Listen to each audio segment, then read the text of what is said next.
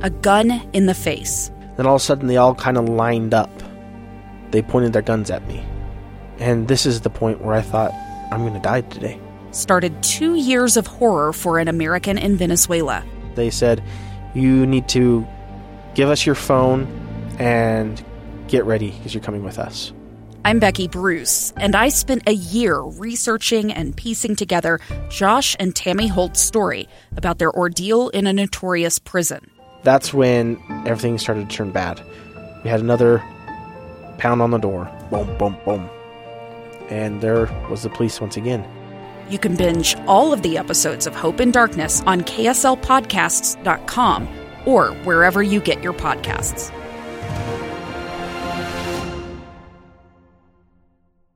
Inside Sources. Inside Sources on KSL News Radio. Welcome back to Inside Sources. I am your guest host, Ben Horsley. Scott Howell here on the left. I just want to point that out to our texter, please. Apparently you're a Democrat in name only. Yeah. So, man, there's a lot of hate coming across the text line today. Are these just people who are at home and don't have anything else to do? I think that they need to get engaged in some of the service projects that we have in our community. Come down to the homeless shelter, and you know what? We'll help you spend your time. Absolutely. Dave was a great guest. We have some additional things we want to discuss with our audience today. A recent Utah policy survey actually came out just a few days ago discussing gun violence in our country, as well as talking about background checks. And so we actually have a couple of guests who are here to help us analyze this and to discuss these issues. I'd like to welcome Clark Aposhian. I want to say from the Utah Shooting Sports Council. Did I get that right, Clark? That is perfect. That is singularly perfect. Rock on. How are you doing, Clark? I'm doing well, to both of you. Nice to hear from you. Hey, Clark, it's great to be with you. I remind everybody that you taught my concealed weapon class. You and the representative. I don't know if you remember that. Ben McAdams and I went to it because we really needed to see what was going on. I absolutely do. I remember Ben had some staffers there with him as well, and we did that at the Lee K, the state shooting. Yep, that's it. Well, listen, this Clark, this really got me this morning. Utahns overwhelmingly support requiring background checks on all gun sales. What's up with that? Yeah, it doesn't surprise me, given the decades of misinformation by those folks that would like to just kind of hinder your ability to have guns, including former President Obama. I mean, right on TV, he said, yes, you can buy a gun on the Internet and have it shipped right to your home. With that kind of misinformation, it's no doubt that people are saying, yeah, we should have background checks. When in reality, we already have background checks. And what we're really talking about with this, I'm going to call it a scheme, is basically criminalizing private transfers. That's what it amounts to. So that you bring up an excellent point with respect to that not really all gun purchases are background checked, or correct me if I'm wrong. If you do have a private sale, obviously there's no background check. There is not. However, there are still state and federal laws that apply to even that transfer. Any transfer of a firearm, whether done at an FFL or the Federal Firearms Licensed Gun Dealer or a private transfer, has to comply with state and federal laws. Well, let me put a scenario to you, Clark, just for the benefit of our listeners. Obviously, I've worked with you in conjunction with the school district and some other things. When I now walk into an elementary school, I pull out my driver's license as a guest. I slip it, and it scans into a machine, and within 30 seconds, the staff there at that school know whether I'm on a sex offender registry. They know if I have any other criminal background that would warrant my being limited from coming onto campus. It doesn't take that long. Why not have universal background checks on all gun purchases if it's that simple? But it's not universal. That would be just wonderful if it would work like that, but it doesn't work like that. In fact, the very people that are in control of these background check system in the nation, the ATF, NICS, the FBI, they specifically do not use the term universal because they know it's not universal. Because they know that criminals are. The whole plan is that we are being sold on this scheme is that criminals will go ahead and present themselves at a gun store or wherever to have a background check run on them. They certainly aren't going to do that. they don't do it in California. They don't do it in Massachusetts. They don't do it in New Jersey or any of the places where so-called universal background checks are done. And as such, it hasn't stopped crime. You're going to submit to it because you're a law-abiding person, and so will I. I'm glad you think so. Some of the texters seem to disagree. I am a gun owner, and you're right. I don't have any qualms as a gun owner with going through some sort of background check to affirm that I have the legal right to own a gun. And I would agree with you that I don't think criminals are going to be lining up to purchase their guns in a legal transaction anyway. That being said, what did you think about this, Scott? Well, I'm one of those people that anything we can do to encourage safety and do background checks, I don't have a problem with that. And when I read these polls, 88% of Utahns strongly support background checks. 97% of Utahns age 18 to 34 want checks on all gun sales, while 88% of those 65 and older want them. But most men want background checks too, 80%, but the women were 96%. And Clark, for me, it's an issue of maybe someone will go in there that had something on their record that would put up a red flag somewhere.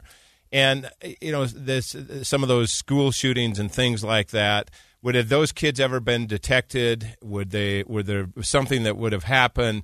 I don't know, but I'm willing to take the chance. And as a law-abiding citizen and a believer in the Second Amendment, I think it's okay to have these background checks. I don't think it's going to inhibit anyone's ability to have another firearm.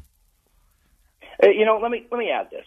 In fact, because there's a lot of, what I would call gun control schemes going around right now, and doing something that doesn't work, but pretending that it does work is worse than doing nothing at all.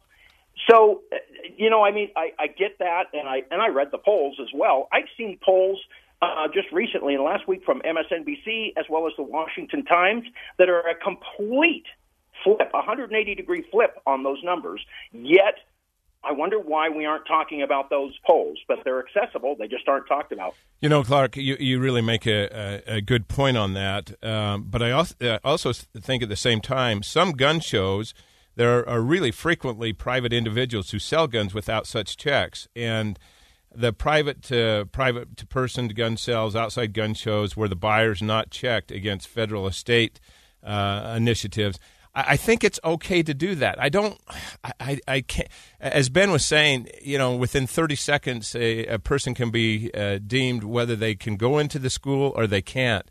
And I just don't see it's an inhibitor other than it falls on the side of extra safety if we can ever save that measure. No, but when you say 30 seconds, that's when you're standing there at the counter. But if you want to transfer a shotgun to a buddy of yours to go hunting that day, or if you want to, this is going to have a very chilling effect, if you want to secure or babysit a firearm from a despondent friend of yours or family member, you're going to have to both get in the vehicle, go down to the gun store, hopefully it's open and they're despondent during business hours, submit yourself to a background check. That's going to cost about $20 to $30, depending on the location. So it's not 30 seconds. It may be 30 seconds for the actual running of the check, but certainly not 30 seconds in logistically. Clark, we got just another minute or two here. I want to just look. I get it. I'm a freedom guy, right? I believe that legal, law-abiding citizens, hopefully like myself, should have the right and privilege to protect their families. That being said, what can we do? Mental illness is not necessarily tied to mass shootings. We're seeing some of these other studies. How do we really provide the safety and security on these transactions to make sure that they're legit? I agree with you. Criminals aren't going to go through these processes anyways, but there's got to be something we can do. I'm glad you asked that. We have, 25,000 odd gun laws.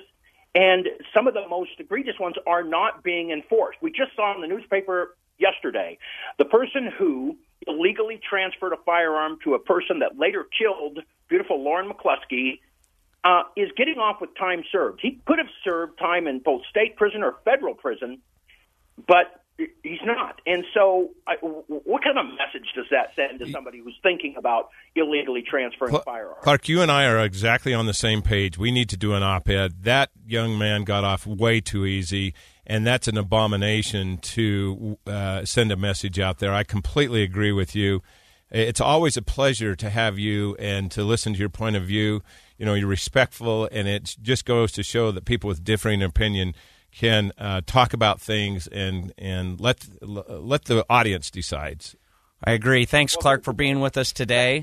We're running out of time on this particular segment, but we're actually going to come back to this topic a little bit later and dig a little deeper into the survey, particularly on the gun violence component of this. So thank you for being with us. When we come back, we're actually going to be getting on the line with Senator Todd Weiler and be discussing the partisan elections of our state school board members and whether that's a good thing or not. 2 years ago, Americans watched in horror as a crisis unfolded at the Kabul airport. She was tear-gassed and beaten. Images of thousands desperate to escape Taliban oppression filled our news feeds. More than 80,000 Afghans made it to America. But the story didn't end there. It was very cold. There was no power, no heat. Who would help our newest neighbors? I'm Andrea Smartin. In Stranger Becomes Neighbor, you'll hear the stories of some remarkable refugees who left their homes and their dreams behind, only to start over from zero. Their only possession was 3 blankets. And you'll meet Americans who stepped up to help them. You want me to come when you deliver your baby. What can one person do in the face of an international disaster decades in the making? That's Stranger Becomes Neighbor. Find us at kslpodcast.com. Follow us on Apple Podcasts or anywhere else you listen.